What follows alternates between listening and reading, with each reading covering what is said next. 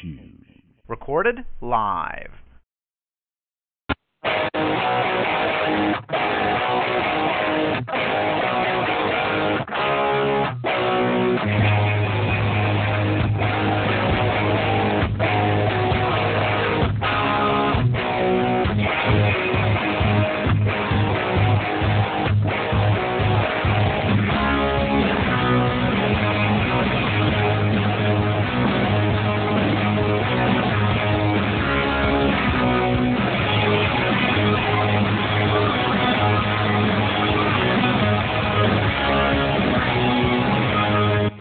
Hello, everyone, and welcome to what I'm calling the midweek TimeOut. Usually it is the Tuesday TimeOut, but had a little bit of unforeseen circumstances kept us off the air last night, but we are live right here on ngscsports.com, where we never stop. Make sure you visit ngscsports.com for all the greatest content, all the shows, all the written content, all the podcasts, much, much more over there. Check it out again, ngscsports.com. You can also podcast everything on Spreaker and iHeartRadio by searching NGSC.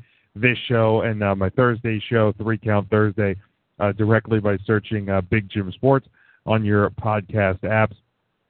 You can follow me on Twitter at Big Jim Sports. Go to our Facebook page, facebook.com/Big Jim Sports for all the content. If you want to call tonight, you can do that, 724-444-7444. The call ID 136117. It's in the tweets I sent out. It's on the Facebook post that I posted, so you can check out that there. Again, Twitter at Big Jim Sports, Facebook.com/Big Jim Sports. I just want to thank my friend Brian for hooking us up with the new music beds you're going to hear on the show.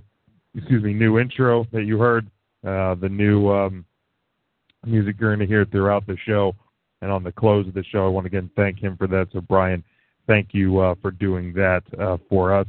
We're going to bring in our co-host, Matt, here in just a second, but I want to thank Ralph again for last Tuesday night covering for me under the weather a week ago. Ralph, thank you for that.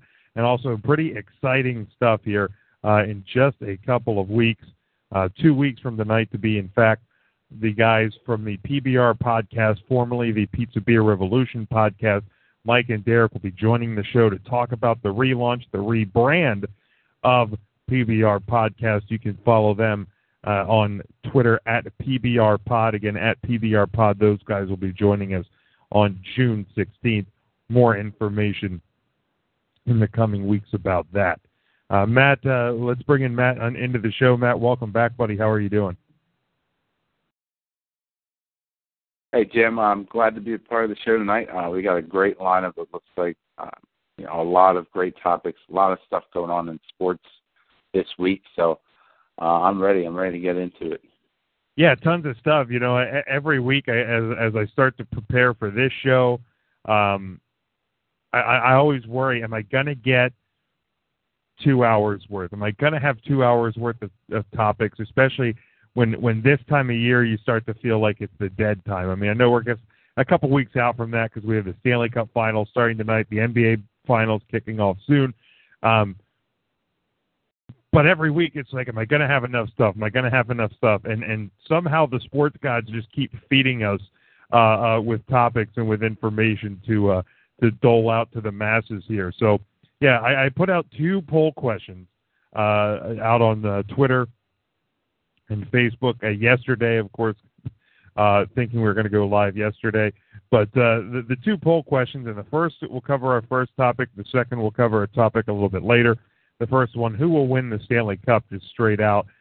We had a couple responses on that. CJ got to us and said that he predicts the Blackhawks in 6. He actually didn't answer the second part of it. But then Andrew got to us. His original prediction back weeks ago when the playoffs started had the Rangers over the Blackhawks. He's amending that. He's still picking the Blackhawks to lose, so Tampa Bay to win the Cup. He says no Triple Crown on the second part of it, which is will American Pharaoh win the Belmont Stakes. And then Adam also checks in Blackhawks because of their experience, just overrides Tampa Bay, which we'll talk about in a minute. And he also says no Triple Crown. We'll get to the Triple Crown stuff in a little bit, Matt, but let's look at the Stanley Cup Finals, which started tonight. In my opinion, and I've said it before and I'll say it again, the greatest playoff in all of sports, the greatest trophy in all of sports, and that is the Stanley Cup. Currently, Game 1 sitting 1-0 Tampa Bay about 8 minutes into the second period. Tampa Bay scored on a 6-6 goal in the first period. But how did they get here? How did these two teams arrive to this point? And you look at the Blackhawks, who are the Western Conference number 4 team. They were 48-28-6 in the regular season for 102 points in the playoffs. They beat the Nashville Predators in 6 games, the Minnesota Wild in a 4-game sweep, and then the Anaheim Ducks in 7 games. The Tampa Bay Lightning, third in the Eastern Conference, 50-24-8 for 108 points in the regular season, and they got here by beating Detroit in 7, Montreal in 6, and of course the Rangers in a 7-game series. And in the regular season, the two teams met in November 11th. The Blackhawks won a 3-2 shootout, and the Lightning beat Chicago 4-0 in Tampa Bay on February 27th, with Steven Stamkos scoring twice against Chicago Blackhawks backup goalie Scott Darling. So you look at these two teams and you look at the matchup, and I think the two teams are. I think it's going to be a great matchup, but I think the two teams are very different. You look at the Lightning; they're very young, very raw, a lot of speed. Chicago, a little bit different, a little bit more muscle, a little bit more knuckles behind the team. But two teams that, Chicago has a lot of experience here. Chicago has a lot of experience. They've been to the finals. They've won a cup. These guys are seasoned when you get to this point of the year. This is not an easy trophy to win. This is not an easy journey to get to this cup. Tampa Bay, it's been years since they've done it. The lineup has been overhauled. And it's hard for me to think that at this point of the season, part of me wants to say that experience has to play a factor. Does it not, Matt? Yeah, I mean, it has to. The Blackhawks are now headed to their 3rd Stanley Cup in 6 years, which is just crazy. And they always find a way to just win when they get to the playoffs. And, I mean, I'm rooting for them because I want to see Timonen finally get a cup. But the Lightning are just a fun team to watch as well. So there's really not a way this series is going to end where I'll be upset. Either way, I think I'm going to enjoy just watching the hockey. And, it's one of the nice opportunities where there's not a team or a player in there that I just really dislike and don't want to see, get the success. This is just going to be a fun one. Yeah, it really is. For me, I've always been a person who has, when my team goes out, and I talked about it on the show 2 weeks ago, I never like the team from the same conference as mine to win the title. So I always root for the Western Conference if the Capitals get eliminated. There's exceptions to every rule, and this year, honestly, it kind of feels like an exception just because Chicago's been there. And not that there's anybody on Chicago that I strongly dislike or anything. It's nothing like that. I mean, I definitely didn't want the Rangers to win, but now that the Rangers were eliminated, I have no problem. And I'm actually kind of pulling for Tampa Bay a little bit, slightly. I mean, it truly doesn't matter to me either way, but because I like it, like you said, nobody I really hate, nobody I really dislike that I say, I don't want this guy or I don't want this team to win. I saw a tweet the other day from a Capitals beat writer that said the Capitals won the season series versus both Tampa and Chicago, so in my mind, we are the Stanley Cup champions. And I said, well, it's hard for me to argue with that kind of logic. So maybe I'll just mock up some Capitals Stanley Cup merchandise and sell it to my fellow Caps fans. But regardless of who the teams are in it, regardless of if I have a strong rooting interest in one of the teams or not, I absolutely love the Stanley Cup final. I absolutely love, this time of year because these two teams have been through, an 82-game season, anywhere between, 12 and 21 games before this series. And you're looking at a series here that has the potential, in my opinion, to go a full 7 games. So you're looking at a journey of well over 100 games for both of these teams, and it's impressive. This is not an easy sport. Baseball season is longer in terms of number of games. Basketball season is long as well. But you're looking at a sport that I, in my opinion, really is the most physically taxing in all of sports, or at least in the major 4. I could probably make the argument for like a UFC or a boxing or a rugby or something like that. But you look at the major 4. I think that hockey is by far the most grueling season, especially for those teams that go deep into the playoffs. And for a team like Chicago, you think about it, that over the last couple of years have gone deep into the playoffs a number of times. So while some of these teams that make one long playoff run, those teams have had their summers starting in April through September, where Chicago's been starting in May and June, so they're getting less and less months off. I mean, these guys' bodies over the course of these years, as they're becoming better, and these guys have to be, at some point you think they'd have to be starting to wear down just from only getting a couple months off per year.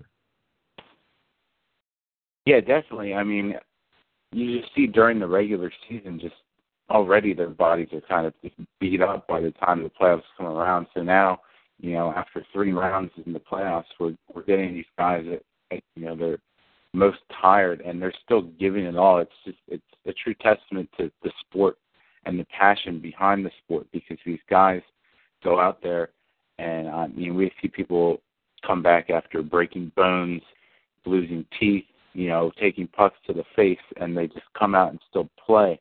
So it's a lot of heart in hockey, and it really shines through when we get to the Stanley Cup Finals. Jim, I have to ask you this. If the Blackhawks win, does that cement them as a dynasty? I mean, I would tend to lean towards the side of yes. I mean, because to me, a dynasty isn't defined just by titles won. I think it's years in succession of success. I mean, the Buffalo Bills in the early '90s, 4 straight Super Bowls. So many people say, well, that's not a dynasty because they didn't win a championship, but they won 4 AFC championships. The Eagles, as much as I don't like the Eagles, that their run of NFC championship games and then getting to 1 Super Bowl, I mean, that's a very close argument. If that's not a dynasty, it's the damn closest thing to it. Right. Because of their domination and getting that far. I mean, I'd like to think that getting to the finals is an important part of being a dynasty. But, yeah, I would lean towards the Blackhawks being a dynasty. What about you? I'd say, going by your definition, I guess they already are. Because you're right. I mean, they've had the success regardless of if they've won the Cup in the end or not. Starting, unfortunately, against my Flyers, and then they've just, since that season, they've just kind of, I think they missed the next year, and then every year after that, they've been really a solid team. So I would say yes, too, for them, and I guess for the LA Kings as well.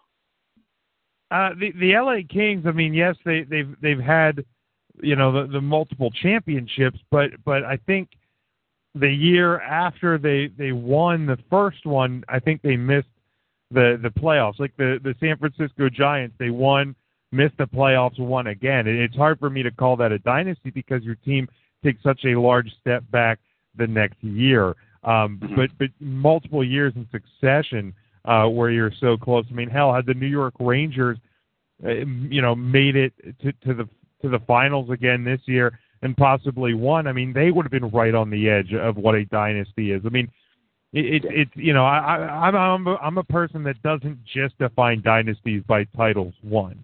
I think getting to the finals in multiple seasons, and if you do that, winning one definitely cements yourself. Otherwise, you're close. You have to look at the full body of work over those years, but it's definitely close.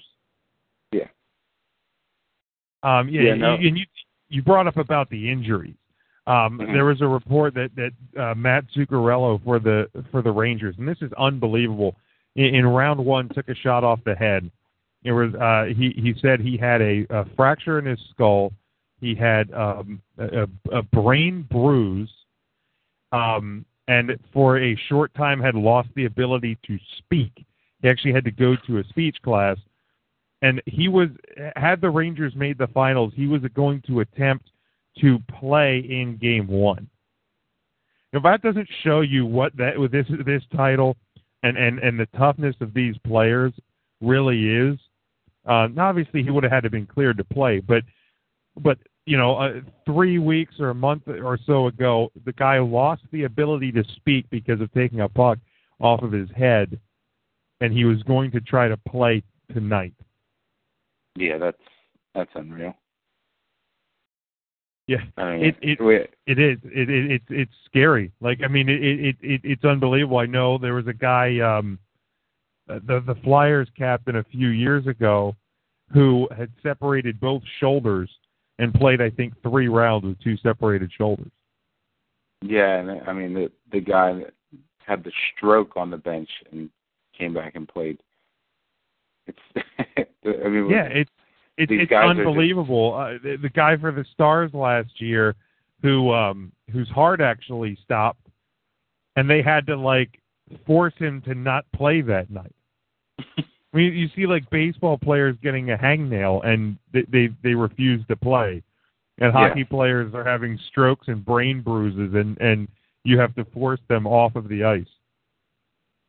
Yeah, it's unreal. I mean, there's a lot to be said about what these guys do, and I still don't understand how they, of the 4 major sports, they make the least amount of money, because they're the ones that are putting their bodies on the line the most at this point. And I really hope that changes in the future. I really do too. In my, in order of who should make the most, hockey would be number 1, football obviously number 2, and then I'd probably even put basketball above baseball. I understand that baseball has a longer season in terms of number of games, but I still feel like with basketball, they're pretty close in terms of injury dangers. Both sports are in terms of a real hard contact it's few and far between. So those 2 sports be close, but absolutely football and hockey the worst, and hockey by far you're talking football. Yes, it's a hit on every play, but they play once a week and they only play for a couple of months, where hockey plays for more months and plays 3 to 4 games per week. So absolutely, hockey, it's ridiculous that they make the least out of any sport, and I really hope, like you, I hope it changes. Hope it changes soon. Yeah, I think the Stanley Cup is really the best time. I know that comes from there not being as big of a market, but there really should be. And I think if it got the advertising and the promotion, if more people would just give hockey the chance, I think the money would start to pour in. It's just for some reason it hasn't caught on, and I'm still confused as to why. Especially if you invite a casual sports fan to watch the Stanley Cup Finals, they'd be hooked. I have to think. Yeah, exactly. I've had many of people that have been said they've thought about getting into hockey, and I said, watch during the finals and watch with at least one other hockey fan during the finals, whether they're a fan of the team that's in it or not, because the passion that hockey fans have for the sport and for the finals just bleeds through and attracts people. I know I had, multiple friends in college that had never watched a hockey game before, but I used to go about a 45-minute drive from Kutztown to Hershey So I would drive there and go to games almost every weekend, sometimes both Saturday and Sunday, up to Bears games. And many times I had friends of mine go with me who had never watched a minute of hockey and never had been to a game. And then they came out of there, they were buying shirts and stuff as we were leaving because they were so hooked. And it was part of the passion for me, but just part because they were like, wow, this is really exciting. Like, I want to watch it more. And they still watch hockey to this day, and that was over 10 years ago in some cases. So you have to find the right thing. But man, you talk about why it hasn't caught on. I listen to the Steve Zabin show most mornings, and earlier this week they were talking about the finals a little bit, and I think that's part of the problem too. Is it's not covered nationally by most big sports talk shows, and like ESPN and stuff only has small clips here and there. It doesn't get as much mainstream coverage. But the Steve Zabin guys are talking about, and Zabin said that hockey is, in like the way he compares to hockey, is like the sushi of sports, where not a lot of people have tried it, but the majority of the people who have tried it love it and will eat it up as much as they can. They would pay as much as they can to get a buffet of it, and they just won't stop taking it in. And that really clicked with me. I mean, I've never tried sushi. I'm not a seafood guy. I've never tried it, but I have so many friends that the first time they tried it, they loved it. And, they go out once a month or once every other week for sushi, and they eat sushi until seaweed's coming out of their nose. So, but I thought that quote was brilliant and was perfect. It was the perfect analogy for the game of hockey, because once you get a taste of it, the majority of people do like it, because in the U.S., and I don't want to generalize, but we love fast paced, we loved hard hitting, violent sports. And what besides football, what sport is more fast, more violent, and more hard hitting than hockey? There's nothing. Right. UFC, boxing, they may be more violent, but they're not more fast paced. No. Than hockey is. And really, if you think about it, football, the average play lasts 10 seconds, and then you have a minute and a half of downtime. And sure, you see replays, but really, football or hockey to me is the most fast paced sport that we have. And it blows my mind that it has in spurts, but that it hasn't grown more in the United States. Yeah, it's really unfortunate. I mean, that analogy is just perfect, especially when it comes to my marriage, because when Lauren and I first started dating, she didn't like sushi or hockey, and now she loves both of them. So there you go. Well, that is perfect. And people have called into question this series, especially if it would have been Anaheim. And the question has come up, is this matchup good for hockey in terms of ratings, in terms of getting eyes on the sport? And just looking over the last couple of years, since NBC has taken over main coverage of the NHL, that started in the 2006 season. These were the average ratings for each game in the Stanley Cup Finals. Go back to 2006, and the Hurricanes defeated the Edmonton Oilers in 7 games, 1.8. The next year, Anaheim over Ottawa, 1.2. It jumped a little bit in 2008, 2.6 for Detroit-Pittsburgh, 3.1 in 2009, again Detroit-Pittsburgh. In 2010, Chicago-Philadelphia had a 3.4. That was actually the best in the last 10 years. 2011, Boston-Vancouver did a 2.7. 2012, the Kings over the Devils did a 1.8. Chicago-Boston in 2013 did a 3.3. And last year did a 2.8. Now, there's been particular games that have spiked pretty high. The Game 7 in 2011, Boston-Vancouver did 4.8.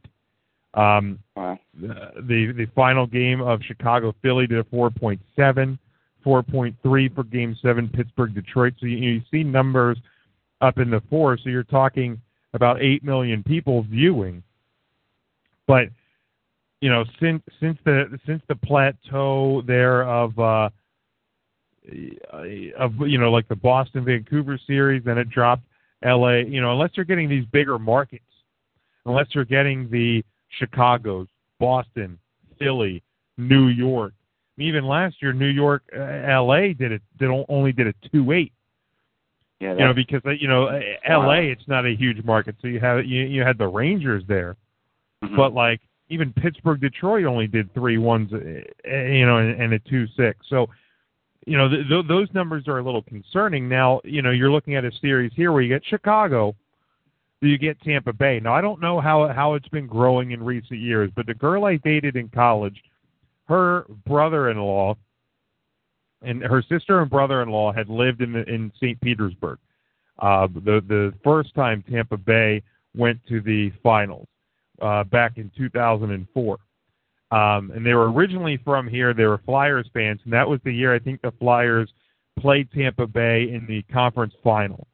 They said they walked up day of game at St. Petersburg and bought lower bowl tickets day of game for the Eastern Conference Finals. And I think hockey has grown in Tampa since then. So I'd like to see the ticket sale numbers for Tampa Bay. I mean, the arena looked packed tonight.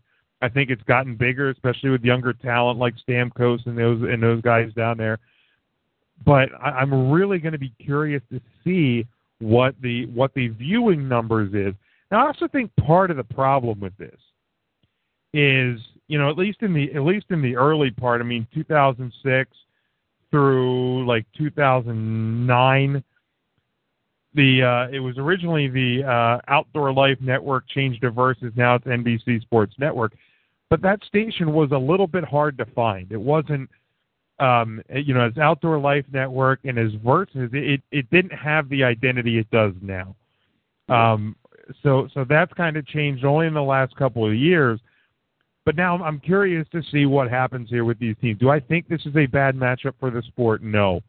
Because I think getting some of your bigger, younger stars like the Stamkoses out, and Ben Bishop, the goalie, is huge. He's 6'8" or something like that.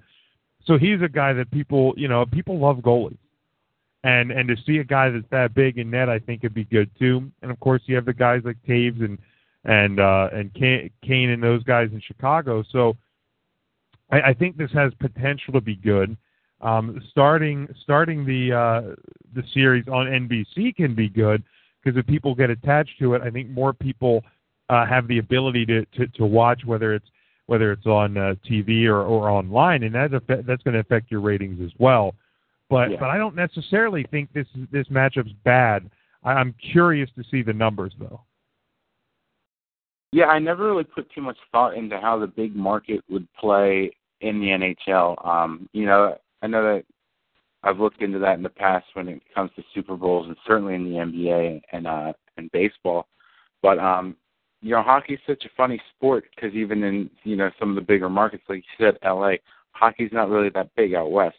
But, if we got, more of a Canadian team and then you kind of have like the patriotic thing get people into it. But even the numbers you said for the Vancouver finals weren't that huge. So it'll be interesting to see what this one does, and it'll be interesting to look at that in the future to see how much the sport truly is growing in the U.S. as compared to Canada.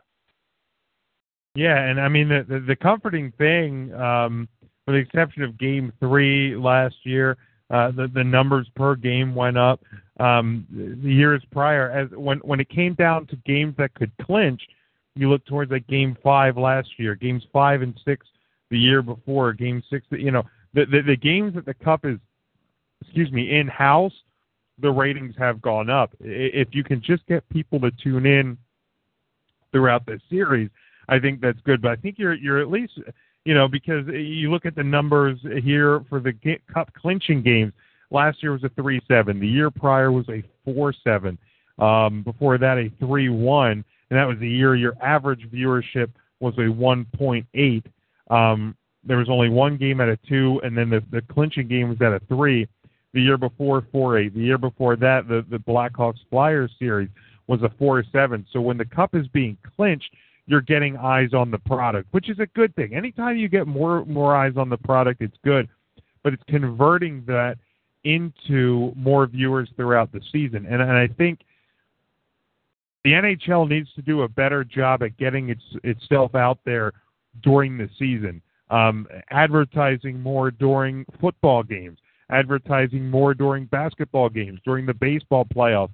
And I know now that I think they do 2 games on NBC Sports Network a week, but get one on a weekend, you know, on a Saturday evening or something. I know you're going to compete with football, but, you know, find a way to get more games out there, because the more that your product is out there, the more people are going to try and consume it. If there's only 2 games a week, people are, number one, going to forget about it, and 2, people just aren't going to care. But if you can get it out there and you know, bring more of a rotation around, I think that's the key too. Stop just feeding us the Penguins all the time. Stop just feeding us the Blackhawks all the time. Because if there's people in these markets, you know, I'm here in Minnesota, and I see a Wild game, then I might start watching it more on the local channel.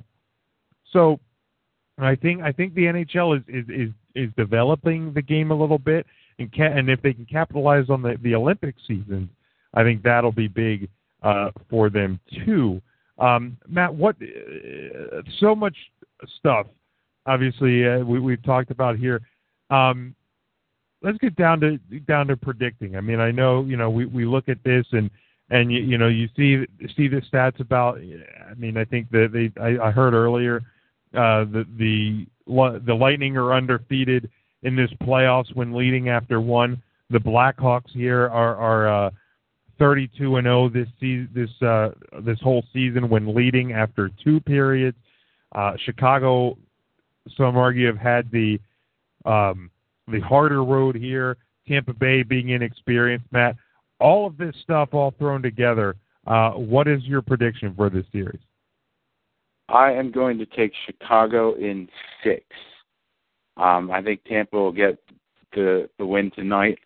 And, you know, playing in Tampa is always tough because that stadium's weird and the ice is always soupy. But I'm going to give them the win tonight, and I think Chicago is going to rip off, you know, 3, and then Tampa will get 1, and then Chicago will clinch it in 6. Okay, not a bad pick. I honestly think that, yes, the experience for Chicago is critical, but and it is currently 1-0 after 2. I see a stat here: the Lightning 33-0-2 this season and 8-0 in the postseason when leading after 2. We'll try and keep tabs throughout the show tonight on the score to keep you updated on that. I wrote down before the game started tonight. I wrote down on my sheet here. Lightning in 6. I think Chicago's, you know, I think their road actually, I'm going to be one that argues that their road to this series has actually been a little bit easier. Nashville, a young team, doesn't have a lot of playoff experience. They've pushed Chicago to the limit in 6 games. The Minnesota Wild, again, not a lot of playoff experience on that team. They swept them. Anaheim, and you look at Anaheim, and just a few numbers I pulled up here.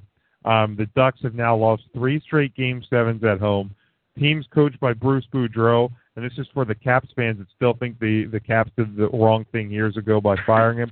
Bruce Boudreau now 1-6 in Game 7s. All of those losses, all 6 losses in Game 7 at home, including this year against Chicago. So, you know, I'm not judging Bruce. I love Bruce. He won a Calder Cup here in Hershey, and I think is a spectacular person, taking nothing away from him. But, you know, where there's smoke, there's fire with stuff like that. The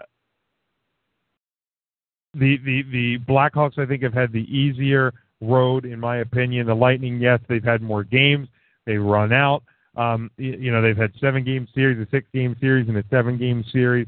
But I think, they were gut-checked against the Rangers, and they came out on top. I like the Lightning in this series in 6 games. So I think it's going to be a fun one to watch. It kind of sucks that I'm not getting to watch all of this one, but from here on out, I'm going to be tuned in big time for the remainder of this series. Again, I'm just definitely looking forward to this one.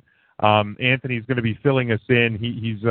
We were going to have him try and come on the air, a friend of the show and one of our co-hosts, Anthony Marchetto. We're going to try and get him on to talk some Belmont, but he is actually out of the country right now. He is unable to get any devices to cooperate to call in. He's going to be tweeting in a few thoughts on the Belmont Stakes, so we will relay those a little bit later when we get to that portion of the show. A lot of NFL news. There's a lot of OTAs beginning this week, and if you want to call in and talk about anything, give us your Stanley Cup prediction, talk about any topics we're hitting. Again, 724-444-7444 is the number. The call ID to enter is 136117, and then the pound sign and follow the prompt. So if you want to call in, you can do that. If you don't want to call in, tweet in like Anthony's doing at Big Jim Sports is where you can find me on Twitter. Matt, obviously the biggest news here in the last couple days is Adrian Peterson. There's been so much in this offseason about what is Adrian Peterson going to do. He kept saying he did not want to return to the Vikings, The Vikings have said in the last couple of weeks that if he doesn't return to the Vikings, he can't go anywhere else. So it was basically return to the Vikings or retire. You had Cowboys fans and NFL fans around keep trying to sell this notion that the Cowboys were going to make some sort of play for Adrian Peterson. That was never the case. I have a couple of guys, insiders down near Dallas, that were letting me know, look, no, don't believe any of the talk. Don't believe any of the chatter on Twitter. Adrian Peterson is not and will not be a part of the Dallas Cowboys this year, or as far as they know, the going forward. So Mike Zimmer last week, again, he said Peterson would play for the Vikings or no one. And Adrian Peterson, much to the surprise of a lot of people, came out and practiced yesterday. He told ESPN's Josina Anderson, I've decided to come back to get around my teammates and the coaching staff. There's never been any love lost with those guys. Basically, it's time for me to come in and test the waters, refamiliarize myself with their offense and the direction they're trying to go. Which basically sounds like, I tried leveraging, I threatened to retire, nothing worked, I'm back in Minnesota. Really, isn't that what that sounds like to you, Matt? Yeah, I mean, it sounded like he was saying, well, I want to play somewhere else, and Minnesota was saying, well, too bad. We're not going to pay you to play anywhere else. You're going to play here, you're not going to play. And now he's kind of, he's doing the diplomatic thing of, making it seem like it wasn't a thing when I'm pretty certain that it was the whole time. Yeah, I really think it was. And, after what happened last year, and it's been a crazy year, you go back to last fall and everything that happened with Adrian Peterson. I'd be hard-pressed to say that I wouldn't be upset at my team, or I wouldn't be upset at the Vikings for, I don't want to say the way they treated him, but I feel like at points he was,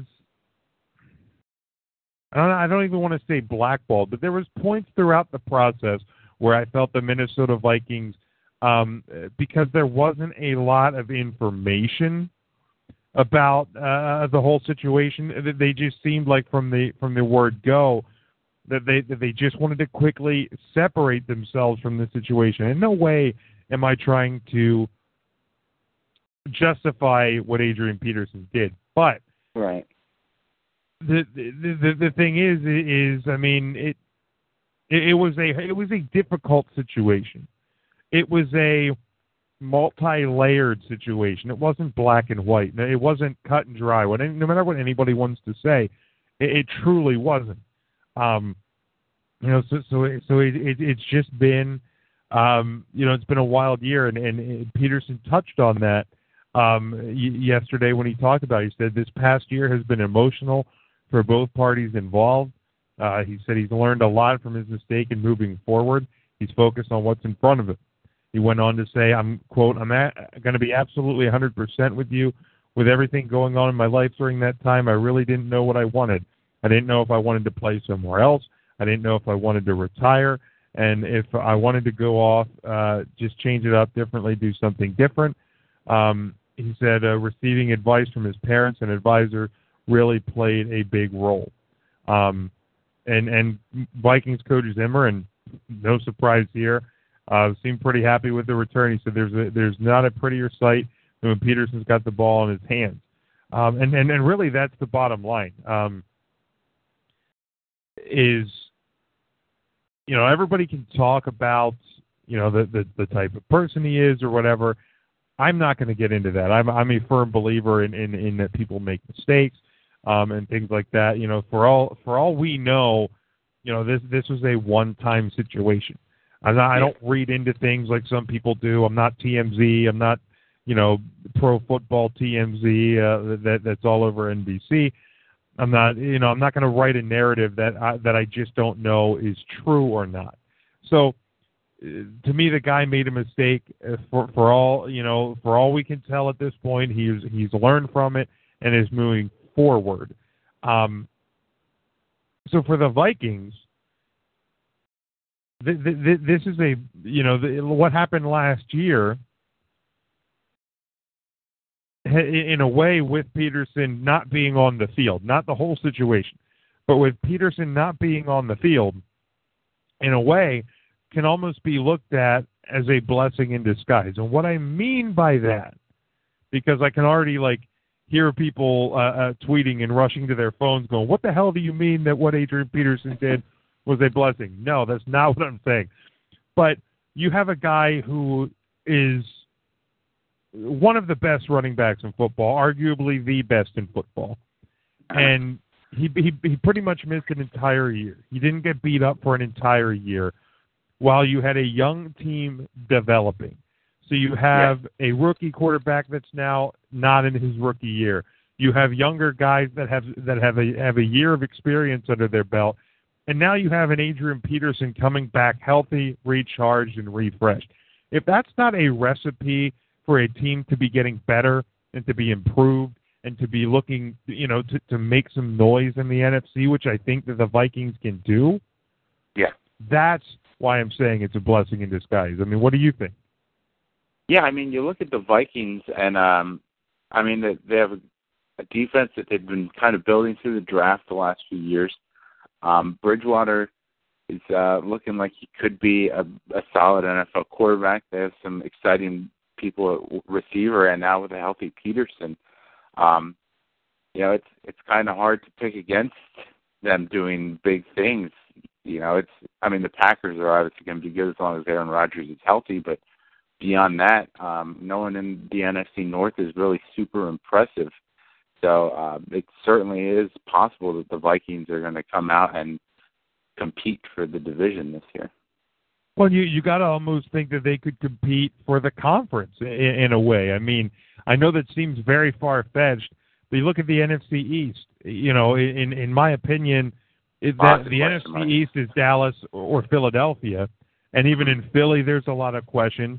I mean, in Dallas, it's going to, everything hinders on Romo's back, and if untested running backs can control that team, and if the defense can hold up. Like you said, in the North, besides Green Bay, you got nothing. In the West, it's Seattle and nobody else. I mean, Arizona maybe is getting better, but the 49ers are just crumbling. The Rams, are not going to be very good. And in the South, you got to think that it's Carolina and everybody else. So I don't think the NFC as a whole is very deep. So you get a fresh Peterson, you get, like I said, all those guys with experience, and you look at the Vikings defense, and you look at that secondary with Harrison Smith and all those guys that were banged up a year ago, they come back healthy. If this team can stay healthy, not only with, like you said, do they compete for the division, but I think you're talking about a team that could potentially be competing in January. Yeah. They can certainly make some noise in the playoffs if they get there. Being so young, a lot of speed on the offense and a lot of speed on the defense. And as we've seen in the past, that really comes in big when it comes to the playoffs. Yeah, and something that can't be overlooked is this year, and I'm not sure if next year still, but you have the Vikings playing outdoors. So, what happens if in January the Panthers have to come to Minnesota for a playoff game, or even Seattle has to come to Minnesota for a playoff game, or Dallas has to come to Minnesota for a playoff game? That's something that, because the Vikings are going to be practicing in it during the week to prepare for it. But you can't prepare for potentially 0-degree weather and snow in Dallas and in Carolina and Seattle and Arizona. Those are things you can't keep control of, and that's why I understand Minnesota wants to play indoors. But I thought that when the building the new stadium as a dome stadium, and I know it goes beyond that because they want to host Super Bowls there and have bigger events there, and I get that. But having the option for an open air stadium, for a retractable stadium, to have the potential for these these midwinter outdoor games, I think would have been huge, as opposed to just doing another dome up there. Because people can say home field isn't a big deal, but I think the NFL is one of those sports that it absolutely is a big deal because of weather, and you can't control it. And having that advantage could play big for Minnesota this year potentially as well. Yeah, definitely. I mean, I always thought that it was a smart idea for those teams to kind of embrace the weather, like Green Bay does, and Chicago to an extent. Make the teams come beat us in our conditions where we're used to it. So you're right. I understand it too, but at the same time, the last dome didn't work out so well. Maybe this time, let's keep it open air and start to embrace the elements. Yeah, absolutely. So Adrian Peterson back, and Minnesota having the potential, I think, at great things this year. And obviously it's June. It's the 3rd of June, mm-hmm. and there's a lot of things that will happen between now and when the season kicks off. But right now you have to think that this plays a huge factor into not only the Vikings, not only the NFC North, but the NFC as a whole going forward. Matt, an unfortunate story to move to, though, coming out of Atlanta last week, and this is something that piqued my attention more because he is a graduate of Notre Dame. The Atlanta Falcons have waived Prince Shembo, linebacker Prince Shembo, after he was charged last Friday in the killing of his now former girlfriend's dog. I guess the dog, which was a Yorkie named Dior, had been left at his apartment on April 15th. At some point, he was left alone with the dog. When she found the dog later, it was unresponsive. The dog had died from blunt force trauma. The team said in a statement, "We are aware of the charges that have been filed against Prince Shembo. We are extremely disappointed that one of our players is involved in something like this. Accordingly, we have decided to waive Prince Shembo." A necropsy, or a canine autopsy, was done on April 21st. The results of it, and this is, I actually saw a more detailed report last week, but the dog suffered extensive injuries, including a fractured rib, abdominal hemorrhage, head trauma, eye injuries, and excessive bruising in the muscles of his front legs and shoulders. Just absolutely disgusting. I mean, even saying that, it brings this like pit up to the bottom of my throat. Like I want to throw up. It just sounds absolutely just disgusting. It's just a horrifying report, Matt. Before we dig into this story a little bit, what was your first thought when you heard this story? My initial thought led to Mike Vick, and here's another incident that Atlanta has to deal with, where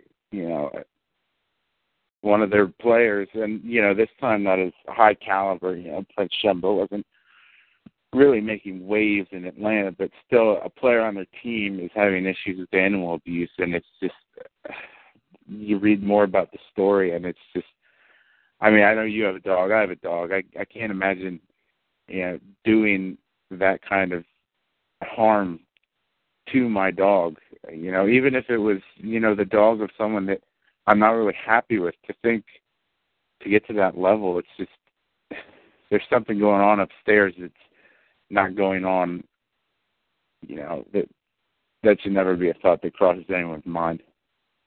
Yeah, and I know the guys, Steve Zabin and a couple other shows I listened to, brought up about that is for the second time in this in the last 10 to 15 years, the Falcons have to deal with this situation of animal abuse for one of their players, and obviously in this offseason the Falcons had to deal with the sanctions from the NFL because of pumping in crowd noise. So it's not a good time for the Falcons organization. Just reading the report, and I think about my dog. And my dog, it's a Lhasa Poodle mix, a smaller dog, about 25 pounds. Yorkie's even smaller than that. And to hear the report and to read the injury suffered by this dog, the first question obviously is why. I mean, what kind of mind frame do you have to be in to do that to any animal, to any living thing? And it is just horrifying. And of course, as the story kind of played out, and I had kind of honestly forgot about this, but it came up. Shembo, 23 years old, 4th round pick out of Notre Dame in 2014. He admitted during the draft process, the interview process, that he was the player under investigation at Notre Dame in 2010 of a St. Mary College student in South Bend, Lizzie Seberg, who had killed herself less than 2 weeks after alleging that she was inappropriately touched by a member of the Notre Dame football team. Shembo never charged in that process because obviously with the horrific suicide, Miss Seberg, there was no way to gather more information on the situation. Because back when that investigation happened, you didn't know that it was him, but you wanted to raise doubts about the information surrounding it because sometimes, and I'm not saying this is a blanket statement about that specific situation, but when you have people in a public eye or of any type of fame, there are people who want to bring them down. Yeah. And I'm not saying women want to bring them down. I don't want to say that people are crying rape or anything like that. I'm just saying in general there are people that want to see those in power fall. So when the investigation was closed, it was like, look, the investigation was closed. I understand there's no more information to gather. Tragically, it was a tragic situation, but there was nothing else. But now when you hear that it was him, and now you see this situation, you go back to that situation and wonder, was he guilty? It really hangs a huge cloud over him and over that entire situation. As ugly as it was, it gets even uglier with what happened with Shembo and this dog. Yeah, I mean, we're both Notre Dame fans, so obviously we knew a little bit about that story. I don't think anyone knows all the full details of what happened. Oh, Matt, we're losing you a little bit here. You're cutting out. But Is that better? yes, we got Okay. you back. All right. Yeah, my reception's a little wacky here. I was saying, we're both Notre Dame fans, so we kind of knew the story going in to the draft and whatnot, but we didn't know what all was involved. But, I mean, like you said, this really kind of makes you think back to that and, question, as fans, we always want to, give our guys the benefit of the doubt for better or for worse, for every situation where something does actually happen. There's, a Duke lacrosse where something didn't happen and, innocent students got their reputations trashed. So you kind of have to be wary as sports fans. And, I know I gave him kind of, I won't say a pass, but I was more ready to believe him just because you don't want that kind of thing to be true about someone that you've rooted for. But now, hearing these news stories, it's kind of hard to go back and give him the benefit of the doubt anymore. Right, exactly. And I mean, I will say this, when it comes to this situation, he has never denied that he did it. He's basically admitted to doing it, which is why, I've tweeted out that I think, he should be punished to the full extent. I mean, you're talking about an NFL athlete, mercilessly beating an innocent tiny dog. It doesn't matter. I mean, it wouldn't matter if he did this to a larger dog. I would say punish him, but a little Yorkie. I mean, you think about how innocent and defenseless that animal is. I say punish him. And so the whole situation is ugly, and it just is not. It's something you never want to see. And like you said, it's crazy that it's happened. That it was to the Falcons organization after what happened a couple years ago with Michael Vick, and it's just an ugly, unfortunate situation that hopefully never happens again, and everyone involved in it can heal and move on and get better and learn from it, etc. But something you never ever want to see. Let's talk one more NFL story. This one, let's brighten it up a little bit. Yesterday, something that, it doesn't matter who you're a fan of, who you are not a fan of. The Browns did something that makes you happy to be a sports fan. It makes you happy to be a person, quite frankly. The Browns signed 9-year-old Dylan Sutcliffe through Make-A-Wish to a one-day contract as the team celebrates the 1-year anniversary of its First and 10 volunteering initiative. He was diagnosed with, oh boy, see if I can pronounce this one, ataxia telangiectasia. It's A-A-T. I know I butchered that. He joined the Browns for OTAs this week. It was a one-day contract. Browns general manager Ray Farmer said, quote, "We're excited to add another quality player to our roster as we prepare for the 2015 season. When we first connected with Dylan, it was clear he was a competitor who had all the right attributes to be a contributor to our team. Dylan is definitely a young man who has all of the play like a Brown traits, particularly through his passion, toughness, and relentlessness," said head coach Mike Patton. "We look forward to seeing him bring that energy to practice this afternoon." Very cool stuff. They had a limousine bring him. They got him, gear with his name on it. There's very, very cool stuff. More information on it and on Dylan and the whole situation can be found at the Browns website. It's just a very cool thing. Us being big wrestling fans, we see John Cena do this. You hear about, Make-A-Wish and things, across the board. A great organization. Very cool of the Browns to do this. And taking something that is so horrible and so sad when these kids fall ill, but bringing them a day, a week of fun and memories that will last their entire life. is just something that's really, really cool.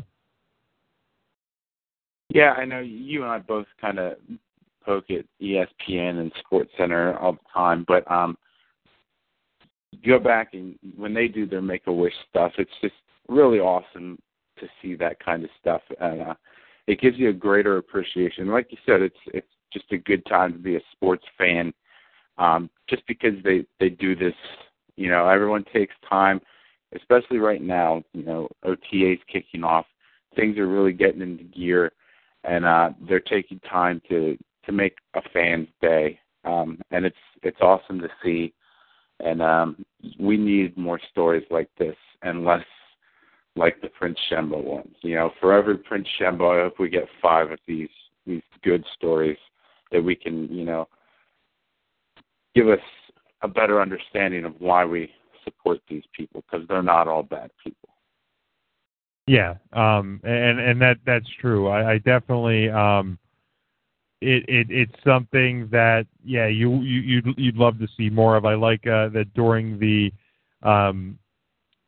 fall, ESPN runs, like you said, those My Wish segments almost on a daily basis. They had the kid at Michigan with the Michigan football team a year ago, and you know, I every time I watch every one of those things, I swear there's something with allergies in the room that I'm watching them in, because my eyes mysteriously begin to water whenever I watch those. But it's something that's so powerful, and you know, my family had a loss. My 7-year-old second cousin passed away. He had health problems his entire life, and he passed away last week. And he had his services were this weekend, and he always wanted to be a firefighter because of his uncle is a firefighter, his mom and stepdad are firefighters, and he always wanted to be a firefighter. And the fire companies up in where he lived did full firefighter honors for his funeral services. And you know, obviously, you know, that was something in his death, that you know, he had those honors, but he spent so much time up there. And for kids that have illness of any kind, for these organizations and people to go out of their way and to do things to make their life better, I have the utmost respect for.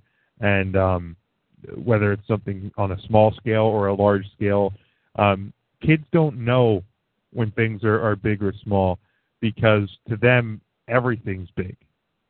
And for these organizations to do stuff like that is just something that is extra special and really cool. So kudos to the Browns, kudos to Make-A-Wish.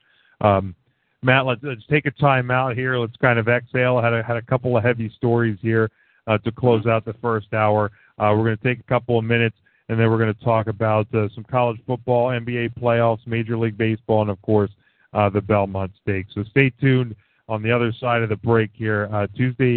Midweek timeout here on NGSC Sports.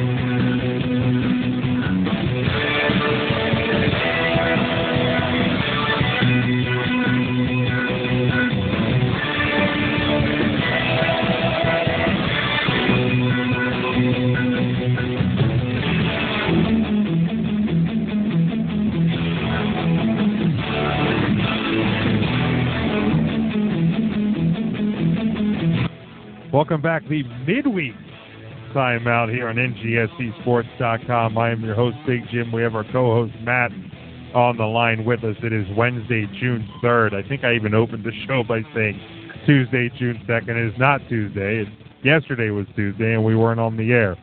But a special Wednesday night version of the show here, and we have Matt on the line with us. Again, if you want to call in to talk to us during the show. The number is 724-444-7444. The call ID 136117 here tonight.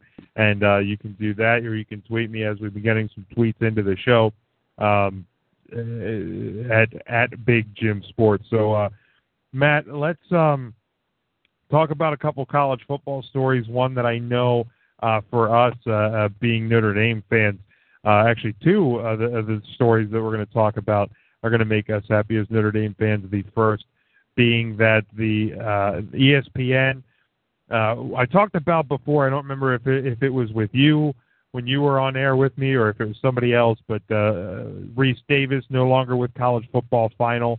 Lou Holtz no longer with College Football Final as Lou Holtz has left ESPN, or they're saying retired from ESPN, but I believe he's going to be working somewhere else.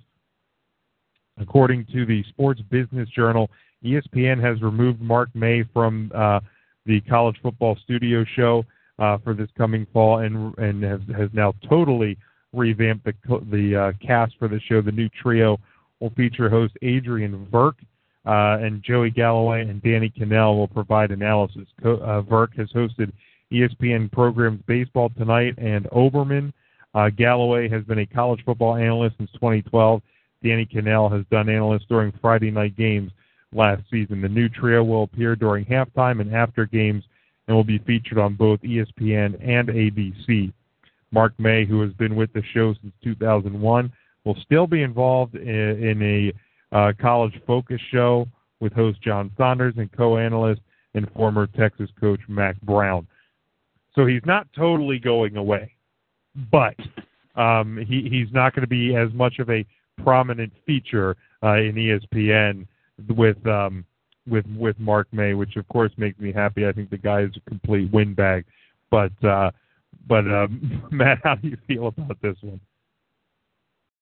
Yeah, I mean, I've never been a big fan of his. Just always seeming, for as big of a homer as Lou was, it seemed like Mark was just kind of there to give the absolute opposite opinion just for the sake of being antagonistic towards Lou. So, and I mean, I love Lou, but I'm glad to see him gone too. It was kind of getting harder and harder each season to defend Lou Holtz. Now, if we could just get rid of Desmond Howard on a game day, I think I'd be the happiest person there is. Oh, Desmond is one of the worst, and his I don't know how I want to describe it. His bias towards Michigan just gets worse year after year after year, and his anti-Notre Dame gets year after year after year. I guess he has to pick up even some of the slack from Mark May, and it's probably only going to get worse now. But yeah, I don't judge him as a guy, but as a broadcaster, Mark May's unrelenting hatred of Notre Dame was just unreal. I mean, everybody talked about how annoying Lou Holtz's love of Notre Dame was, but they never had any problem with Mark May's, anti-Notre Dame bias that was just as equal as Holtz's. The only thing I enjoyed not I want to say the only thing I enjoyed, but the thing I enjoyed most with May and Holtz was their the court thing where Reese Davis would be the judge and they would have an argument, and then two guys would get to make an argument because you had Mushmouth on one side and a windbag on the other, and it was just perfect. It was brilliant stuff to see Mark May and Lou Holtz go back and forth every week. I always enjoyed that. Yeah. But I mean, I hope with the revamped show, I hope they still do the helmet sticker thing. I always enjoyed that. I always like seeing the wrap-up show each and every week. Look forward to that. I'd DVR it. I wouldn't stay up till 3 a.m. a lot of nights. I'd wake up and have my breakfast and my morning coffee. And as I was starting to put my fantasy football lineups together, I would put on the college football final replay. So I always enjoyed the show. Hopefully the new guys, they'll still do something. They'll still do the helmet stickers because I always enjoyed the show. Yeah, it is. It was a good show, and you're right. I did like the courtroom stuff. It's just, towards the end there, it was kind of getting to me a bit much with both of them just kind of, being caricatures of their former self at that point. So it would be nice to see some new life in that show. And it is a great program, and I have confidence that they'll be able to do well moving forward with their new panel. Yeah. I think every show has its shelf life, and for college football final with those three, and maybe it'll even get a new name. I'm not sure, but with those, with a new cast, maybe a new name, it'll breathe new life into that program, and it's like you said, it could certainly use it. Matt, the University of Alabama Birmingham football program, which was announced that it was disbanded back in December, will be reinstated in 2016. This, according to University President Ray Watts. He confirmed it to the Associated Press on Monday. After the controversial shutdown of the program on the heels of their 6-6 record under first-year coach Bill Clark, the UAB Football Foundation raised more than $15 million in donations to try and save the team. He said that the external sources have pledged $17.2 million, but it was also laid out principles that must be satisfied for the reinstatement process to move forward. Those being, one, maintaining but not exceeding, quote, our institutional support for athletics at its current level. Number two, timelines for meeting pledges, both public and private, and having money available soon. Three, setting a reasonable fundraising timetable that provides every chance for success and that does not involve borrowing money to build athletic facilities. So kind of a crazy story, kind of a wild story. It's something that, I know caught me off guard. I don't know the full details about everything that occurred, but something that's very exciting here to see a team come back. I know that the community down there was shocked, and the players were brokenhearted, and a lot of that. But a very cool thing that they'll get to be reinstated now. Matt, your thoughts on this whole situation? Yeah, people in the South, man, don't mess with their football. And now that they're getting it back, it's good for the school. Football, hate it or love it, it brings in a ton of revenue for any college program that, naively I'm going to say they can use to fund other things, but they're just going to dump it back into the program. So I can't really use that as an argument. But it is good to have, these programs at the school, bring it back, and make UAB kind of relevant again, because it's, you used to hear their name. I remember, going through college, I heard UAB all the time, and it's been a while since I've heard it in a positive way. So hopefully they can, kind of put this all behind them and really, keep it around. Yeah, Andrew tweeted into the show. He said they never should have closed the program in the first place, and I agree. Just checking in on the NHL score. Things aren't looking so good for Tampa Bay now. 2-1 Chicago, 2 goals in the third period for the Blackhawks. 4:34 currently remaining in that game. So we'll try and keep posted on this game as we continue to move forward in this show. But again, 2-1 Blackhawks with 4:34 remaining in the third period. Yeah, it's something that you don't see teams drop football a lot because in most situations it's the football team that funds the rest of the athletic department and is such a huge moneymaker and this and that. So when the rug got pulled out at UAB, it was something that was very surprising. But hopefully they can meet these goals. Hopefully they can get back and the program can get back and become successful. And it's a shame that these kids lost their opportunity to play there and had to kind of uproot their college plans and things like that. But hopefully they can get back on track. Matt, the other story or the stories that are huge news for us, and I think you know where I'm going with these. Notre Dame reinstating both Kivari Russell and Ishaq Williams to the football team. No official word, I guess, has come out of the school, but Kivari Russell took to social media, just said, "Thank you, #Thank you Notre Dame, I'm back." Going to re-enroll there. Ishaq Williams, the same. Both of these guys missed last season because of a academic situation, an academic fraud investigation. This is huge. I mean, this is absolutely huge. Notre Dame been in the news a lot lately with Everett Golson exiting to Florida State, obviously putting Malik Zaire in line for the quarterback job, which I think only makes Notre Dame better. You have an offensive line that has got to be. I don't know the exact numbers, so don't completely judge me if I have some of the numbers wrong. But an offensive line that is going to have to be at least in competition for the biggest in college football, probably the best. That Brian Kelly has had since he's been at Notre Dame. You get Kivari Russell back, you get Ishaq Williams back. The guys in place, or the rest of that offense that grew a year ago, are going to have more momentum around them. You didn't lose a lot of guys. There wasn't a lot of seniors on that team. Everybody was underclassmen, and most of the guys that were underclassmen, are returning to the school.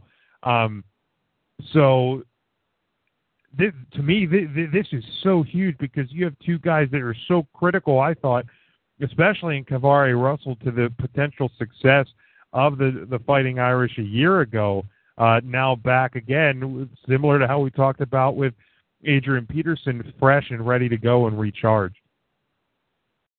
Yeah, I mean, you and I have talked a few times about, the guys that got suspended, and we said, Daniels would be gone. We expected Russell to come back. Moore and Hardy, I think, graduated, so we didn't think they would be back. And I think you and I both were under the impression that Ishaq would be gone as well, or transfer. So for him to come back, as well as Russell, is just tremendous for a defense that was already returning 10 of 11 starters for next year. So, I mean, this is certainly the most talented team Kelly will have had, in my opinion, even with the loss of Golson, because we have Zaire still, who looked good in his one debut, and we have some guys, Winchell, I think is his name, transferred from Penn State, who's if something should go wrong with Zaire, I think we have him, who's supposed to be better than Zaire and Golson. So I know you and I will get more in depth with this as we get closer to the season, but when I heard Ishaq was coming back, I was just ecstatic because, I mean, this just makes what I already thought was going to be a great defense even greater. Yeah, obviously, that there will be plenty of stuff as we get into July and August, especially in August when you get into camps, that obviously you and I will surely take a segment and preview the Notre Dame season.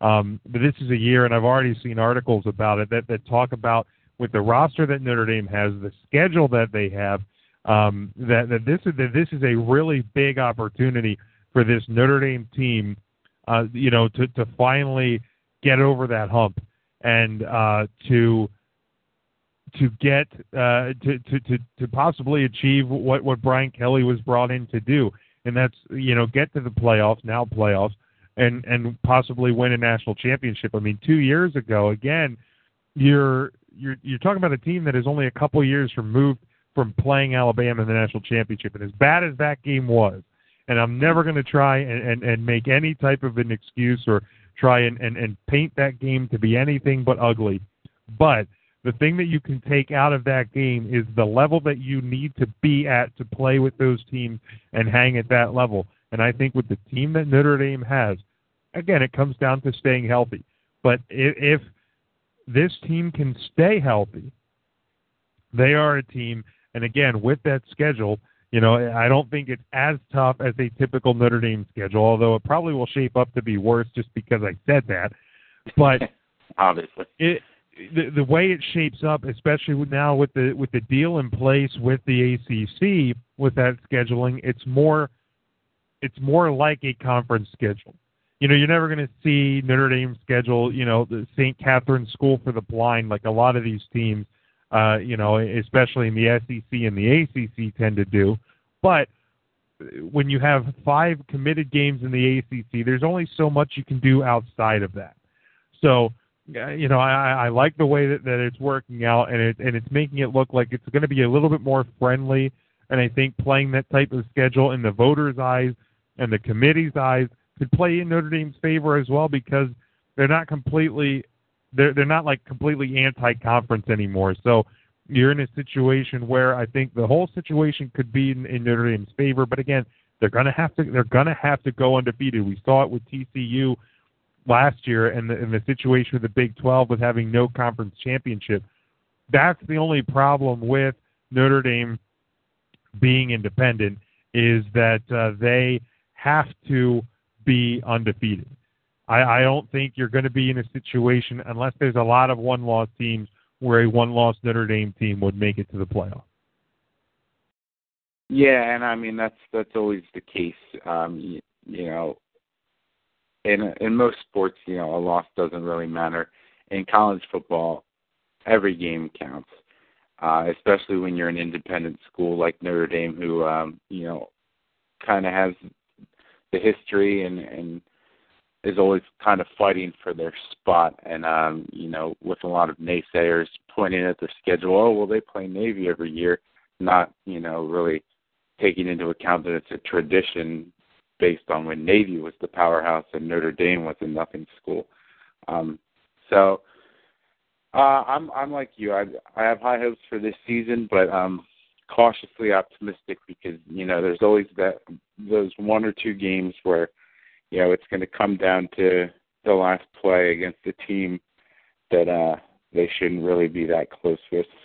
And I hate to say it, but having Pitt on the schedule just takes me back to that 3 overtime game in 2012, where it came down to field goal kicking, and I remember that night in particular because my wife and I we had about 4 couple friends of ours over at the house for a game night, and I'm just pacing back and forth across my living room, and they're like, "Why don't you sit down and play?" Don't talk to me. Why are you even expecting me to not do anything but sit in front and watch this game? They go, "Well, why are you so nervous?" And I go, "Because they're 3 games from a national championship berth. That's why I'm so nervous. Otherwise, it wouldn't matter." But, in this situation, if you don't have anything uplifting to say to me right now, leave me alone. I mean, it was, and my wife was somewhat embarrassed. I was somewhat drunk, but that's beside the point. It was just one of those things. But yeah, it could be one of those years. It could be one of those magical years, potentially, knock on wood, for Notre Dame. Before we get to the last college football story, it's a final in Tampa. 2-1 Chicago wins the game. They scored 2 goals, 1 minute and 58 seconds apart from each other, to take the Game 1 victory. A huge come from behind win for the Blackhawks, and for the Tampa Bay Lightning, that one has to hurt. Not saying it's impossible, but that's going to be a big one, and could change the pace of the entire series. Matt, last college football story we have tonight: the ballot, 76 candidates for the College Football Hall of Fame's 2016 induction class have been announced. The NFF's, the National Football Foundation's members will vote on the class, which will be ultimately selected and announced in January. Among the several big names who are first ballot members on this one include former USC quarterback, Heisman Trophy winner Matt Leinart, New Mexico linebacker and eventual Chicago Bears All-Pro Brian Urlacher. Other notable first-timers include Florida State stars Derek Brooks, Terrell Buckley, Penn State's Kerry Collins, Purdue's Rod Wilson, Texas A&M's Dak Gwynn, Michigan State's Morton Anderson, and Washington State's Mike Utley. A few other holdovers from the prominent holdovers from 2015 are Rocket Ismail from Notre Dame, Miami Jerome Brown, Nebraska's Eric Crouch, SMU's Eric Dickerson, UNLV's Randall Cunningham. I believe there's actually 2 or 3 Notre Damers on the ballot. I'm not going to list every single one of them because it's far too long. Bob Crable, who played at Notre Dame in the early 80s, is on there. Of course, Rocket Ismail, like I said, and Todd Light. Tommy Reese. Oh, there's got to be a special wing at the College Football Hall of Fame for Tommy Reese.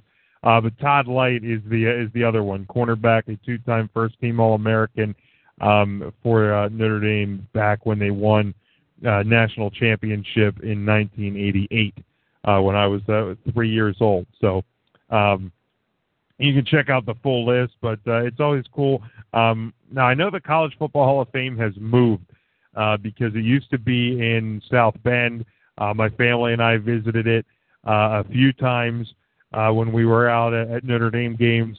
It was always really cool, a lot of interactive stuff. I think they've moved it to Atlanta now, so you're kind of in the hotbed of the SEC.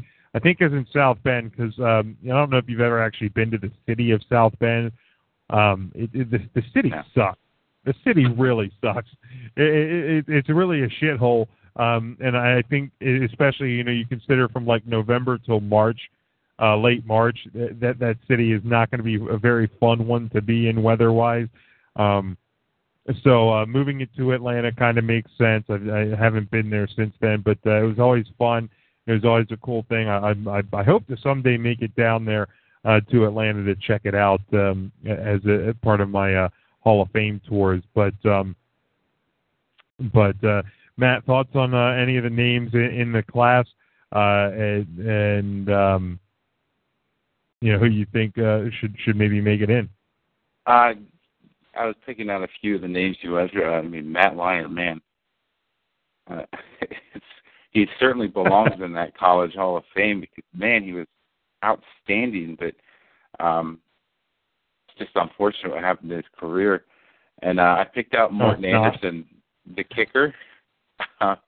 Didn't know his nickname was the Great Dane. That's a fun little tidbit. But I have fond memories of him as playing Madden back in 1999 and always picking Morton Anderson. I think Morton Anderson is the NFL's all-time leading scorer. I think at one time I had a Twitter argument with a jackass who said the guy shouldn't be in the NFL Hall of Fame. I said the guy's the leading scorer in the history of the league. And I understand they're mostly always kickers, but that's something of importance. I mean, for all the kickers and all the players to ever play the game, if you're currently the NFL's the record holder as the NFL's leading scorer in the history of the game, that has to mean something. So yeah, he's great. I have no problems with Matt Leinart's career going into the dumps after what he did in 2005 to us in that green jersey game. I have no problems with push. Oh, for God's sake, that play still haunts my dreams every fall.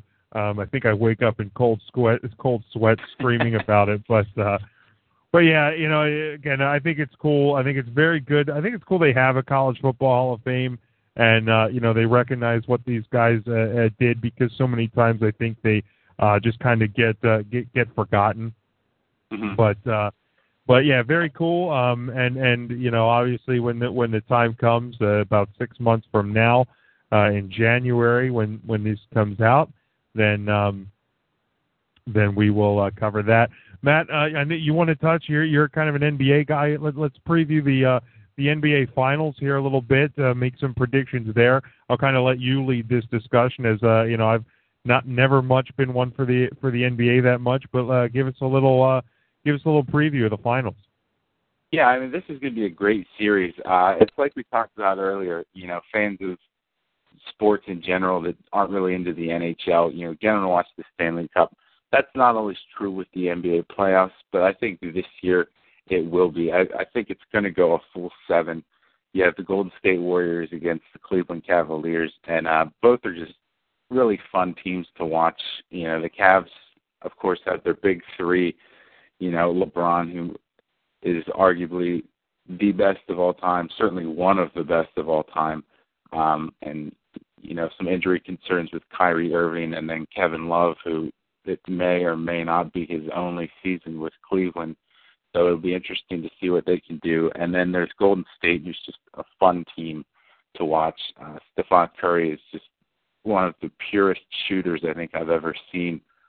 He's a guy that, when the ball leaves his hand, I'm shocked when it does not go in the net, because I just think everything he shoots is going to go in. And, with Klay Thompson still not fully cleared from his concussion in Game 5 against Houston, which was just a nasty, nasty injury. I don't know if you saw it or not, but it's tough to watch the replays on that because you just see his head slam against that knee. Yeah, absolutely. I talked earlier about how you don't see a lot of, hard contact in the NBA, but that was something that was just absolutely, like you said, horrific to watch and really unfortunate. Yeah, and then as a Sixers fan, it's cool to root for Iguodala, the sixth man coming off the bench. He finally found his role. I think he was asked to do too much in Philadelphia.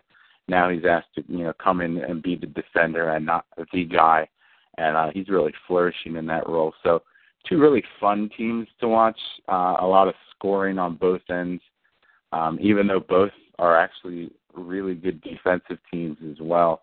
And you want to see if LeBron can finally bring one home for Cleveland here like he did for Miami. I'm actually picking Golden State to win in 7 just because I think their story is the one more people can get behind and make more fans of the NBA with, a small market. You don't have the Lakers or the Clippers. This is Golden State Warriors, used to be the ugly stepsister of the California basketball teams, and now they're kind of making a statement as why they should be the best. So it'll be a really fun series to watch. I know you're not a big NBA guy, and I understand, it's not for everyone, but I think when you get to the final series, especially when you have 2 teams like this, it could be a lot of fun to kind of get into. Yeah, good analysis there, and for me, I like I said, it is something I won't watch every game. I'll probably watch parts of every game. I always like seeing when teams win. I don't care what the sport is. I always like seeing that clinching moment when these guys who have worked their entire lives and their entire careers for something finally get that payoff. I always enjoy that. So I always tune in, when the championship is actually won. For me, for years I was always a anti-LeBron guy, but as time kind of went on and as he kind of grew, it'd be more so because of the decision, that whole special on ESPN that kind of turned me against him, much like most people. But then as time went on, it really made you look at the fact that, like, he tried to give Cleveland the opportunity, and they just didn't. And he was like, look, I know for me to even be in the conversation with Jordan, I need to win championships. They weren't going to give me that opportunity here. They've done it now. He's come back. I talked at length about it, back when he made the decision to come back to Cleveland, and the article in Sports Illustrated and all of that. And it shows you that he even realizes, as he's matured, that he made mistakes and he's grown from them. So not only for him to be able to come back, but 5 straight NBA Finals series, and the opportunity to win one in Cleveland, and for that city, a city that has been really a laughingstock in sports for so long, has not won a title since the mid-'70s or something like that. Cleveland, the Indians had a few opportunities in the '90s, You know, and obviously the Browns haven't sniffed a Super Bowl. So, you know, for them, for him, for the city, you know, I'm pulling for LeBron, and I'm pulling for the city of Cleveland and for the Cavaliers, because also too, like, I like to see, you know, I like to see and guys who are the best of an era, you know, get crowned and make that argument stronger, because then, you know, I've never been a fan of the, you know, is so-and-so better than, you know, from this generation, are they better than so-and-so from that generation? But, you know, the conversation's going to be out there, Jordan or LeBron. You know, LeBron's got to keep winning to really be in that argument. So I'm definitely pulling for Cleveland in this one.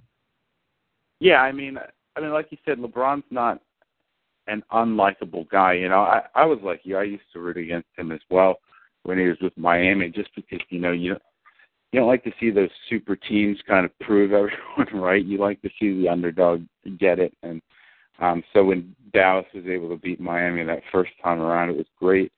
But after that, I was kind of okay with LeBron getting his rings finally, because he certainly did deserve them after putting the Cleveland team of many years ago on his back multiple times. And, you know, he's kind of like a Tom Brady. You just have to respect how good this guy really is, and you know, not just get caught up in, you know, what you think about him off the field or off the court.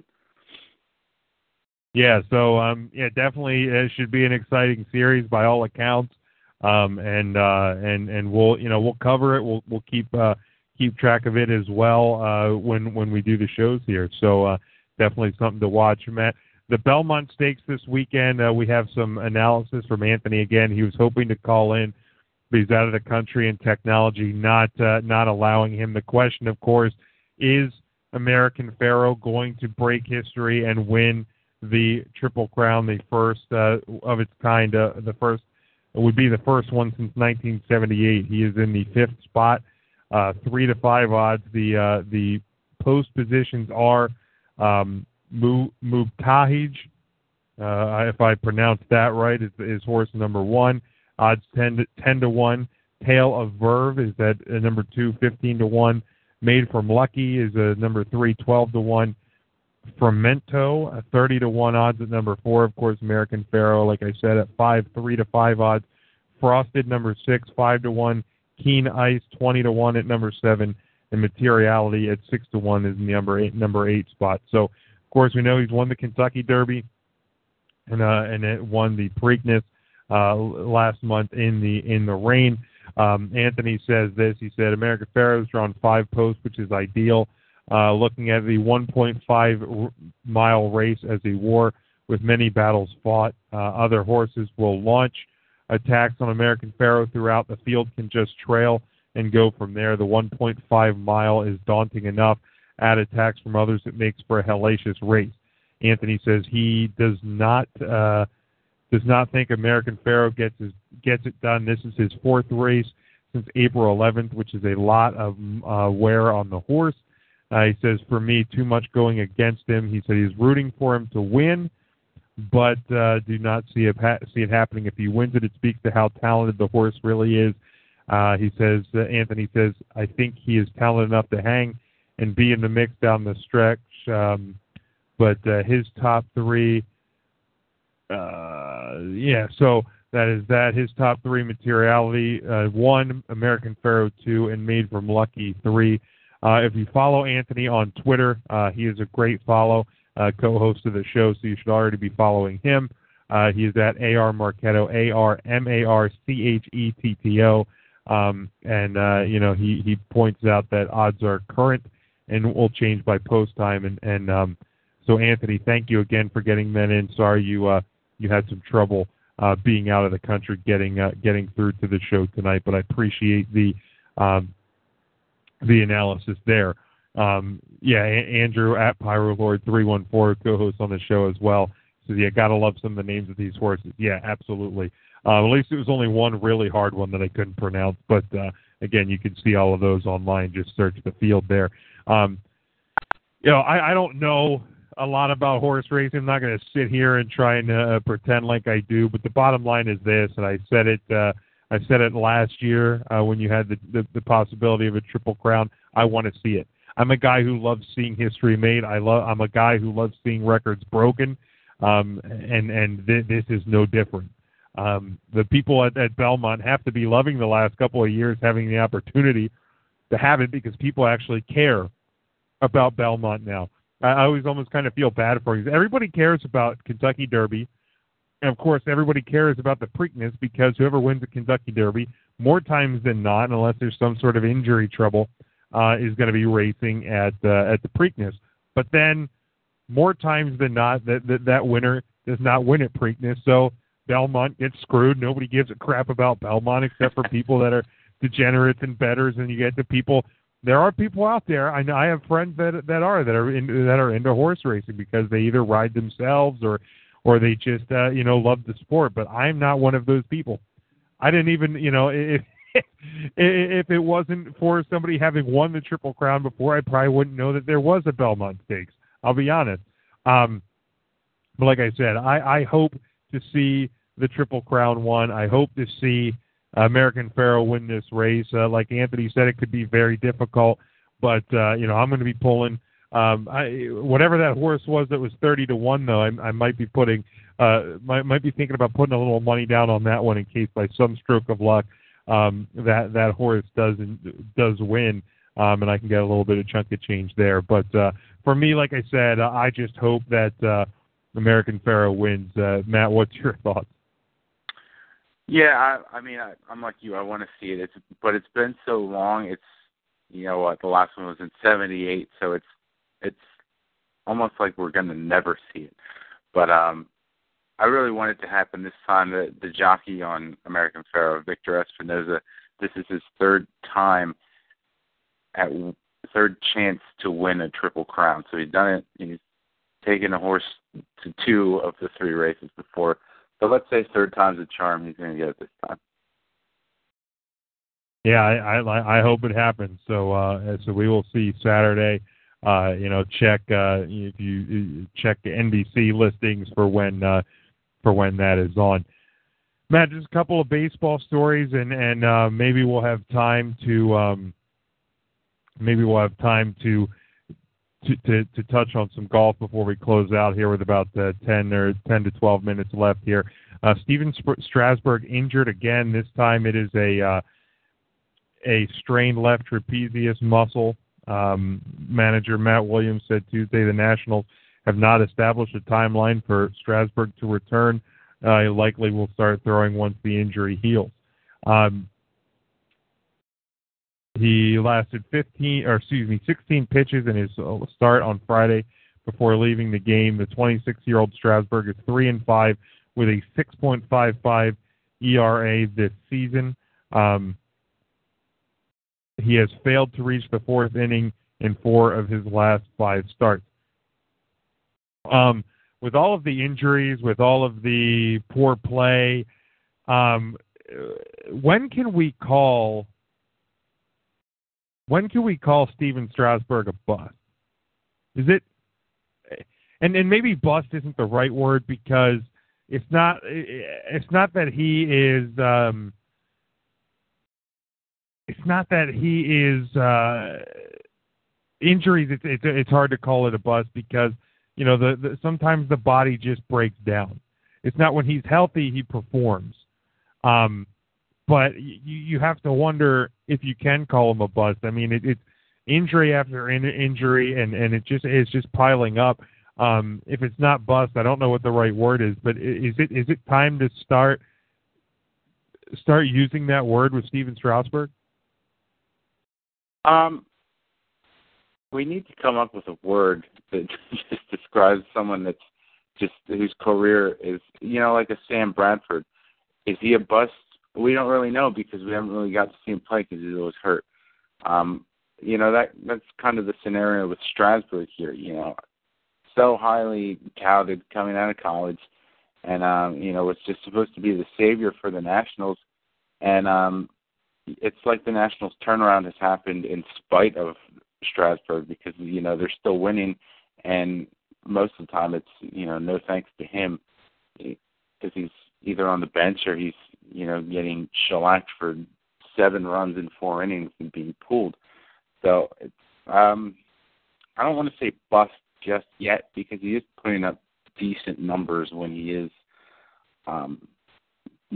barring this season. He is putting up decent numbers, but we're getting close to that point for whatever that word that you and I were talking about. He's pretty much there at this point, I would have to say. Yeah, we have to find a word. If somebody listening, if you're listening, you have a word that would describe a person that hasn't lived up to expectations because of injury, so we avoid the word bust.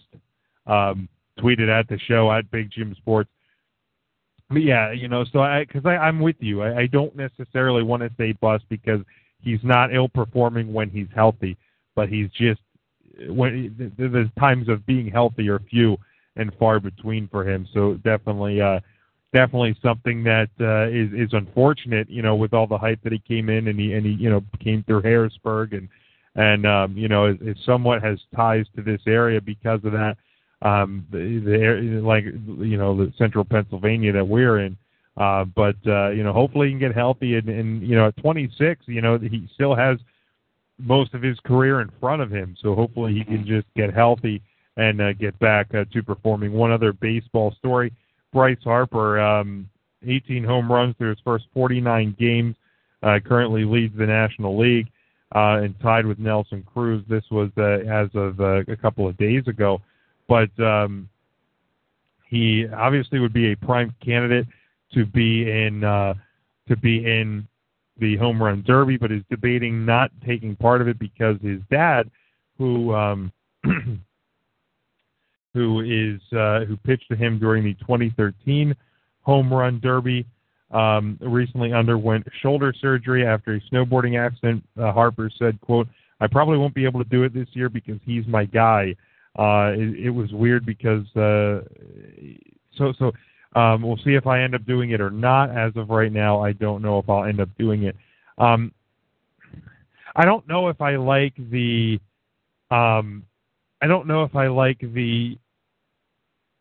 reason. Because let's be honest here, pretty much anybody could throw balls to this guy to hit home runs in the home run derby. I have no problem if a guy doesn't want to take part in this. I mean, you see a lot of times guys will come out of the home run derby if they're having a hot year, and they'll go completely cold because you're overswinging and it can really affect a guy's mojo. So if he would just use that as the reason, I would have no issue with it. I have issue with the excuse that he's using to get out of it. I mean, I understand, he wants his dad to throw, and that's fine, but don't use that as the excuse as to why you're not going to take part of the home run derby. Yeah, I hate Bryce Harper. Tell us how you really feel. I mean, he's just such a fantastic player, though, and I think that I think on this show before, we've kind of joked about the whole All-Star break in general and these events that go into it. But the one that used to be kind of fun was the home run derby. Now I don't really watch it anymore. But you need the big name stars to be in it to get people to watch, And so when there's a guy with a name like Bryce Harper, who most baseball fans know, and, he's hitting as many home runs as he is this year, unless he has a legitimate excuse, which, I'm with you, he doesn't, he needs to be in it. Saying I don't want to do it because it'll mess with my flow, okay, that's fine. I accept that. But, for any other reason, like the ones he's giving, it just seems like he's subtly telling us he just doesn't want to do it. Yeah, it's kind of BS. Andrew tweeted in reference to Steven Strasburg, why don't we just call him Reggie Bush? Great potential, flashes of brilliance, too many injuries. Yeah, that sounds about right. Yeah. But one final thing here, Matt, before we close up the show. Golf this weekend. the Memorial Tournament at Muirfield Village Golf Club in Dublin, Ohio, which is, of course, the course that designed by Jack Nicklaus. Defending champion from a year ago, Hideki Matsuyama. Some players to watch for this one, in my opinion. You'd have to think about guys like Matt Kuchar, Justin Rose, Bill Haas, Dustin Johnson. You got to put Ricky Fowler there. But a guy that I think is a dark horse, and people laughed at me when I talked about him back before Augusta, but is Tiger Woods. And the reason I say Tiger Woods is because for the first time in a long time he's healthy. He said he already feels better this week than he did going into the Players Championship, which again he played the full weekend. But here's the thing with that is this is a course that he knows. This is a course that he plays well. 3 years ago he won it for the 5th time. So he knows how to dominate the course. He knows how to play the course. I'm not saying he's going to win. I'm going to go out on a limb, and it's probably going to be an unpopular thing, and people will probably jump on me, if he doesn't. But I'm going to say he's going to be in contention, and he's going to be near or in the final group on Sunday. Whether he can hold on and win the whole thing, I don't know. But I think that he will play a part on Sunday. Matt, I look at Tiger, and if we can get even, I've talked about it before, even a year, maybe 2, of Tiger playing at a near Tiger level would be great. A guy I work with and I were talking about it is the thing with Tiger is he has to learn is he can't hit the ball like he did when he was young. He needs to stop trying to outdrive everybody, because when that guy plays off the fairway, he's still talent-wise better than most, if not all, that are on the PGA Tour. So if he can just focus on the parts of the game that he can still dominate in instead of off the tee, then I think Tiger could be very dangerous. Matt, just real quick, what are your thoughts on the Memorial this weekend and maybe Tiger's potential? Yeah, I think Tiger's just that one win away from really making his comeback, and obviously that's the case. But, when there's a course that he's, played well at historically, give him the confidence and, gain some momentum from a win like that. Even if it's not a major, it can kind of propel him to future success because he can see that he still has this left in him. So, I'm still a Tiger fan, even though he hasn't had, much success lately. And, regardless of all of his personal stuff, it's you want to see the guy succeed because he's very important still, even with the emergence of, a Rory or a Ricky Fowler. He's still important for golf. And if he's playing well, I think more people will tune into the sport and then start to learn about these other guys that are exciting in the golf world now. Yeah, absolutely. But, it'll be exciting to see, and hopefully Tiger not only can get a win here, but maybe can get a win in some of the majors playing out this year. Like I said, I'd love to see him break records, and breaking Jack's record would be great. So, Matt, running up here on the end of the show, let them know where they can find you on Twitter, and then we'll close it up. I'm on Twitter. It's at 3CT affiliate 3, the number 3 CTA Philly as in Philadelphia, and then the number 8. Real quick, I think Andrew was on to something. Instead of calling him a bust, we can call him a bush. Yeah, that works.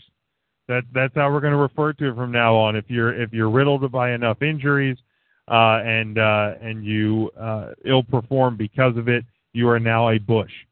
At least on this show. So, Matt, thanks again for calling in, bud, and we'll talk to you again soon. Yep, thanks. Have a good week. All right, you too. So that's it, guys. Thanks again for everyone that tuned in. Thanks to Matt for the co-host. Thanks to Andrew for tweeting, Adam and CJ and everybody who gave thoughts on the poll. Thanks again for all the support. We definitely do appreciate it. Just a reminder that in 2 weeks from last night, the guys from PBR Pod, at PBR Pod, Derek and Mike. You can follow them at the Derek D and at M Polano. Will be joining us here on the show to talk about the rebrand of their podcast, so make sure you tune in for that. Again, thanks for listening in. At Big Jim Sports on Twitter, Facebook.com/Big Jim Sports. You can get me on social media. NGSCSports.com. Check it out. Spreaker and iHeartRadio. Search NGSC. We never stop. I'll be back Tuesday night, 9:30 Eastern Time, right here on NGSC Sports. Have a great week, folks. Stay smart, stay safe, and as always, go for the win.